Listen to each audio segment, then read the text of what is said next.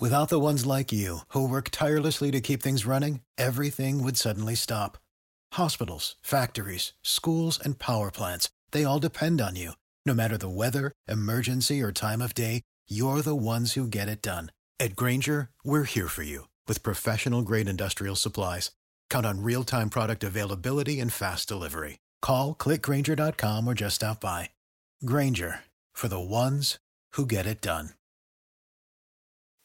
This episode of Writing Excuses is brought to you by Audible. Visit audiblepodcast.com/excuse to start your free trial membership. Season 10, Episode 20. This is Writing Excuses. How do I write a story, not an encyclopedia? 15 minutes long. Because you're in a hurry. And we're not that smart. I'm Brandon. I'm Howard. I'm Mary. I'm Dan. And we got it right! Woo! Barely. So, this episode, we want to talk about taking all that world building you've done already for your story and getting it into your story without boring your reader. This is actually a really hard thing to do. In fact, in writing science fiction and fantasy, I would say of our genre, this is the most difficult thing to do specific to us. It's something we call info dumping. Yeah. Can I describe what I perceive to be the skill levels here? Yeah. Skill level number 1 is, the plasma cannon is a fusion-powered thing that magnetically bottles plasma and shoots it at the enemy.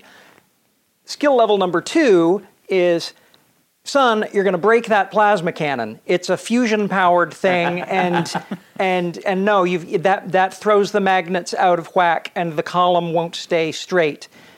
And skill level number 3, I can't come up with off the fly, and that's where over the course of 2 or 3 paragraphs, while this plasma cannon is being deployed, the reader is told the things that they need to be told, which are, for the purposes of this story, it's a magnetic bottle that shoots charged particles. So later on, when we introduce some other charged particle magnet thing, we understand why the plasma cannon failed. Those, for me, are the 3 skill levels. End of the podcast. Good job. Thanks. Done. I didn't give you any techniques. So 2 minutes long.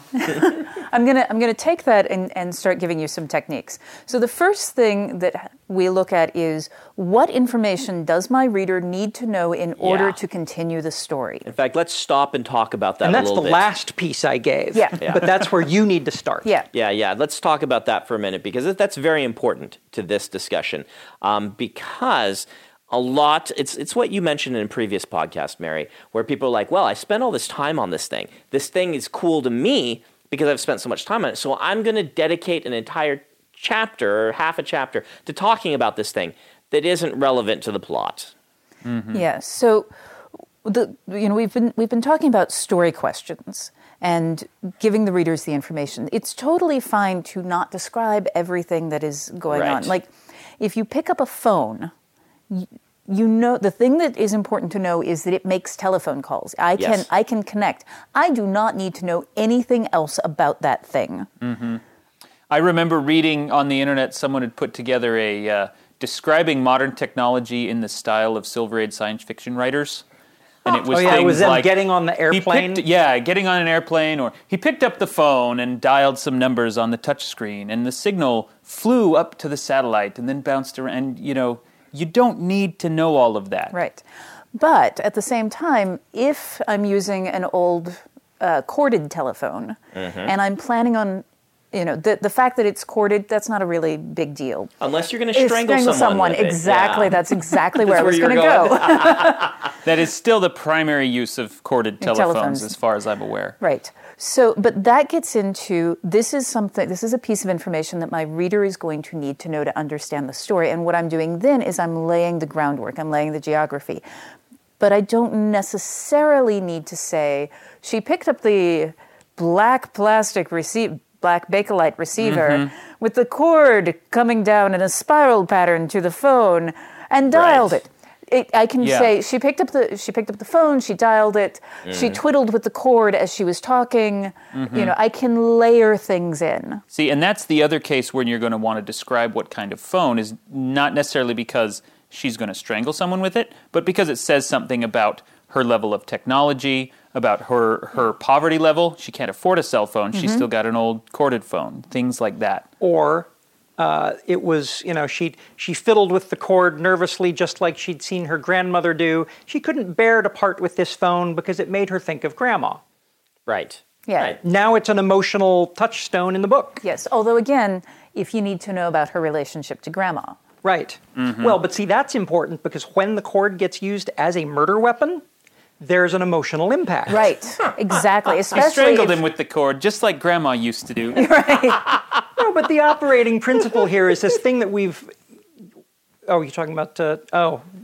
Sorry, his cord came loose because of Grandma. She's a ghost. Microphone moment. We've talked in the past about making scenes serve multiple purposes. And what we've just done here with the telephone is it is serving multiple purposes. And that, I think, is, for me, that I would say that's actually skill level 4. And that's the point at which not only has the world building been transparent, but everything that you've put in the world is doing double, triple, quadruple duty. Now, I'm going to say that on a previous podcast, we kind of talked about choosing your world building to drive your story. We're going to assume now that you've picked the proper things to world build. Mary, you were going on this direction, and I interrupted you and said, let's talk about this some more. Where were you going to go next? So what I was going to go to next is that one of the ways you can mask the fact that you're passing information to people is through the point of view of the character. Right. And this gets into what Howard was talking about the emotional relationship that the character has to the object. That if you have them, if you have her talking about that she's nervous, I can make you think that I'm talking about her emotional state, but what I'm really doing is I'm laying the fact that there's a cord there because I'm planning to commit murder later. Right. So that when I get into the murder scene, I don't have to describe the cord because I've already explained that it exists. Yeah, as a writer, I think that just giving us the information in a paragraph should be your last resort. Now, we're making it sound like you never do that. Yeah. And the truth is that you do. Once in a while as a writer, you sometimes have to just get this information across. But that should be your last resort, and it's kind of lazy. And every time we do it, we know it's lazy. But frequently that is the only way for clarity. Right. And so it's totally fine to do. The way you can help the reader not feel like they've just wandered into an encyclopedia is by having the character have a reason for thinking about that paragraph.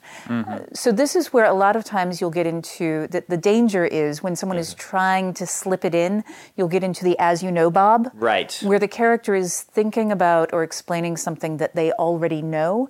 But if you can do that in relation to a conflict or something like that, it will often feel much more organic. Yeah, I did this in Partials, which is post-apocalyptic. The society has been partially rebuilt. And part of my later on plot depended heavily on what resources they had available to them. And so the early setup for that was I put them in a dinner party. And they had a chance not only to describe the kinds of food that they were eating, but to be excited that they had a chicken instead of fish. To complain about how they didn't have this one kind of fruit, and that helped to establish, well, they have these things, but they don't have these other things. Howard used dialogue in his level 2, which is, I think, is the perfect way to say it. Your last ditch is just a paragraph explaining it. It's so easy to work into dialogue, but we have to think about the as you know, Bob. I call it maid and butler dialogue, where two people discuss something they already both should know about. So this is where the effectiveness of a Watson character comes in, where you can have a character who doesn't know about the thing, who can be told about the thing, so that then the reader can be told about the thing. Like Howard on our podcast. Exactly. That's my job. The Watson character is one way to do it. The other way to do it is to have it break. Yeah. And to have two people working on fixing it, and they are arguing about whatever. And the reason I think that that's often more effective is that if it's in the book at all as a gee whiz, then exploring it working and it not working is likely to be, or the conflict. Those are likely to already be a part of the story. And so that organic moment for dialogue is almost certainly already there. Right. And dialogue, while a very useful tool, is not automatically organic. Read the Da Vinci Code. The character of Sophie is the Watson character, the dumb cabbage head, and she's obviously just there so other characters can talk philosophy at her. Hey writers, are you thinking about learning a new language? I think exploring the world, experiencing other cultures, and being able to communicate with people outside your everyday experience lets you create richer, better stories. A great way to do that is with Rosetta Stone, a trusted expert for over 30 years with millions of users in 25 languages offered. They use an immersive technique which leads to fast language acquisition. It's an intuitive process that helps you really learn to speak, listen, and most of all, think in the language you're trying to learn. They also feature true accent speech recognition technology that gives you feedback on your pronunciation. It's like having a voice coach in your home. Learn at home or on the go with a desktop and mobile app that let you download and access lessons even when you're offline. And it's an amazing value. A lifetime membership gives you access to all 25 languages, including Spanish, French, Italian, German, Japanese, and, of course, Korean. Don't put off learning that language. There's no better time than right now to get started. For a very limited time, Writing Excuses listeners can get Rosetta Stone's lifetime membership for 50% off. Visit rosettastone.com/today. That's 50% off unlimited access to 25 language courses for the rest of your life. Redeem your 50% off at rosettastone.com/today.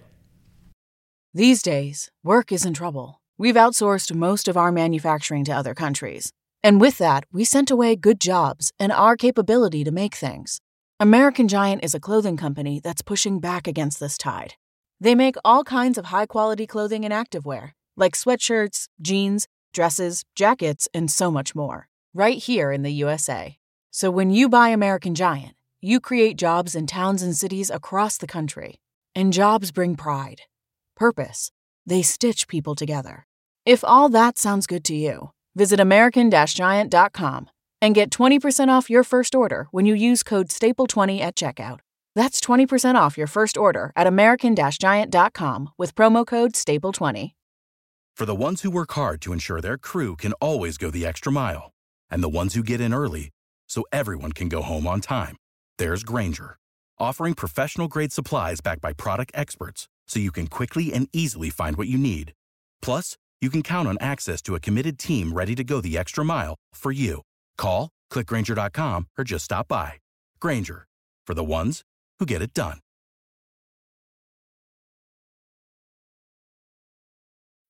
When you need mealtime inspiration, it's worth shopping Kroger, where you'll find over 30,000 mouth-watering choices that excite your inner foodie. And no matter what tasty choice you make, you'll enjoy our everyday low prices, plus extra ways to save, like digital coupons worth over $600 each week. You can also save up to $1 off per gallon at the pump with fuel points. More savings and more inspiring flavors make shopping Kroger worth it every time. Kroger, fresh for everyone. Fuel restrictions apply. Let's go ahead and stop for the book of the week. Howard, you're reading something. Oh, my goodness. I got to read Brian McClellan's conclusion to his Powder Mage trilogy, The Autumn Republic, prior to it coming out. And I loved the first books and his world building and his writing so much. You know, I gushed in my blog. Very excited to read this. And he surprised me by not just sticking the landing, but by showing me that pieces of the world that he had introduced me to and then not said much about in the first book were absolutely critical. And he knew the end. He knew the end from the beginning. And I felt like the trilogy hung together really well. The Autumn Republic by Brian McClellan, narrated by Christian Rodska. Christian Rodska, and you can get it at audiblepodcast.com/excuse by starting a 30-day trial membership and listening to it for free. That's Howard trying to read my terrible writing. I'm not sure quite how It wasn't that I landed. couldn't read it, it was that I couldn't tell which line was which. Oh, well, there's only like 50 on this page. And it's a nice doodle, too. Oh, it is a nice doodle. Brian is one of my students. He took my class 3 times, and And he's a super nice guy. He's a super nice guy. And he's also a schlock mercenary fan, so yeah, how can I not love his work? He's a really good writer, and I can't take much credit because he was really good when he started, but I'm going to do it anyway. So read my student, Brian McClellan. Great writer. Okay, so more methods that we're going to do. Like, how do we approach these levels 3 and 4 that Toward has said, where we're getting beyond just kind of like introducing a dialogue scene specifically to explain the thing? I start by asking that question about the emotional impact. Yeah. I start by saying, okay, I know how this is going to get used. How do people feel about it? How are they going to feel about the action? What emotional attachments do they already have to the what's it? And what we're also talking about, though, is seeing the item in use. Yeah. Whether it's an item, whether it's a cultural practice, whether it's a part of the landscape, but seeing it in use and seeing people interact with it. That this is a good way to get description of it across. Right. You know, you can say, you know, ran her hand across the smooth wood of the sailing ship, and then okay, so I've just told you that this is a wooden ship. So it's having the character interact with it instead of saying there was a wooden ship sitting in the harbor. Right. Well, and the other thing is to just not stop the story for it. Yeah. That's the really important part. Like, not just, you know, running your hand over the smooth sailing ship, absolutely. but it's like, you know, the storm is coming, the boat starts creaking, and we have to keep the boat going in the storm. Come up with an exciting, interesting scene full of motion and conflict and power and emotion, and then interject these world-building descriptions to help cement us in the scene. Yeah. It occurs to me that one of the best places that I have seen this done is actually the pilot episode of Breaking Bad, in the description of how meth is manufactured. Oh, interesting. Because not only do they use the Watson character, because there's a scientist describing it to a student, but we also get to see the process go wrong. We get to see all the precautions that they have to take in order to manufacture this and not get caught, which informs the process itself. Right. And then at the end, they use the side effects of that process in order to kill some bad guys. And so you're getting all of this stuff wrapped up in one. It's like a masterclass in how to do this properly. But I do want to point out that this is something that this fullness that we're showing, all of the different aspects of it, is something that you're doing when it is a plot-specific Exactly. thing. If that was not a show about manufacturing meth, that would be way too much world-building information. Right. So again, this gets into the making sure that you understand what function this is serving in your story. If it's just background color, then you can just mention it in passing and move on. Right. Like, I have a story in which I say, well, this was in the year before the Battle of the Red Armies. The Battle of the Red Armies is completely unimportant. I have actually no idea what it is. But what I've said is that this is something that happened in the past, right before a dramatic and cataclysmic event. And that is the important thing. And even if you know a lot about the Battle of the Red Armies, or whatever it was, Yeah, then, I have no idea. then you still can just drop it in like that. And that's the best way to go about it. In fact, even if it's important to the plot, mentioning it occasionally as a relevant information. In The Way of Kings, you know, women don't expose their left hand. People ask me all the time, when are you going to explain why they don't expose their left hand?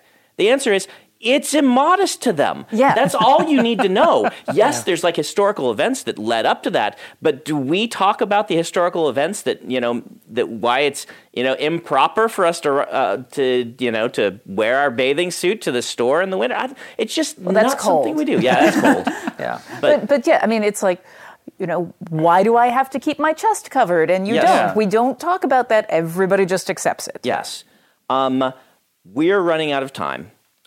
We do have a lot of podcasts on world building and show versus tell. So the archive's once again going to be very useful to you if you want a little bit more on this topic. Mary, you have a writing exercise for our students to do. Yes. So what I want you to do is I want you to pick a specific gee whiz item, some specific item to your world, something that you have created.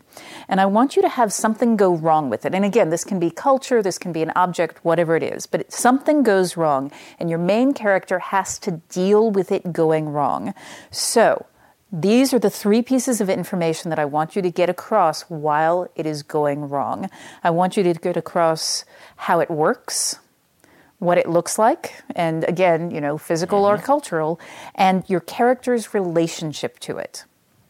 So if this is something, and I'm going to use an object as an example, if it is an object that is something she cannot afford, then I need to know that she can't afford it. If it's something that she covets, I need to know what. If it's something that she disdains, I need to know what and why. So what I want to know is, you're showing me a scene in which something goes wrong with your GWiz item, how it works, what it looks like, and your character's relationship to it.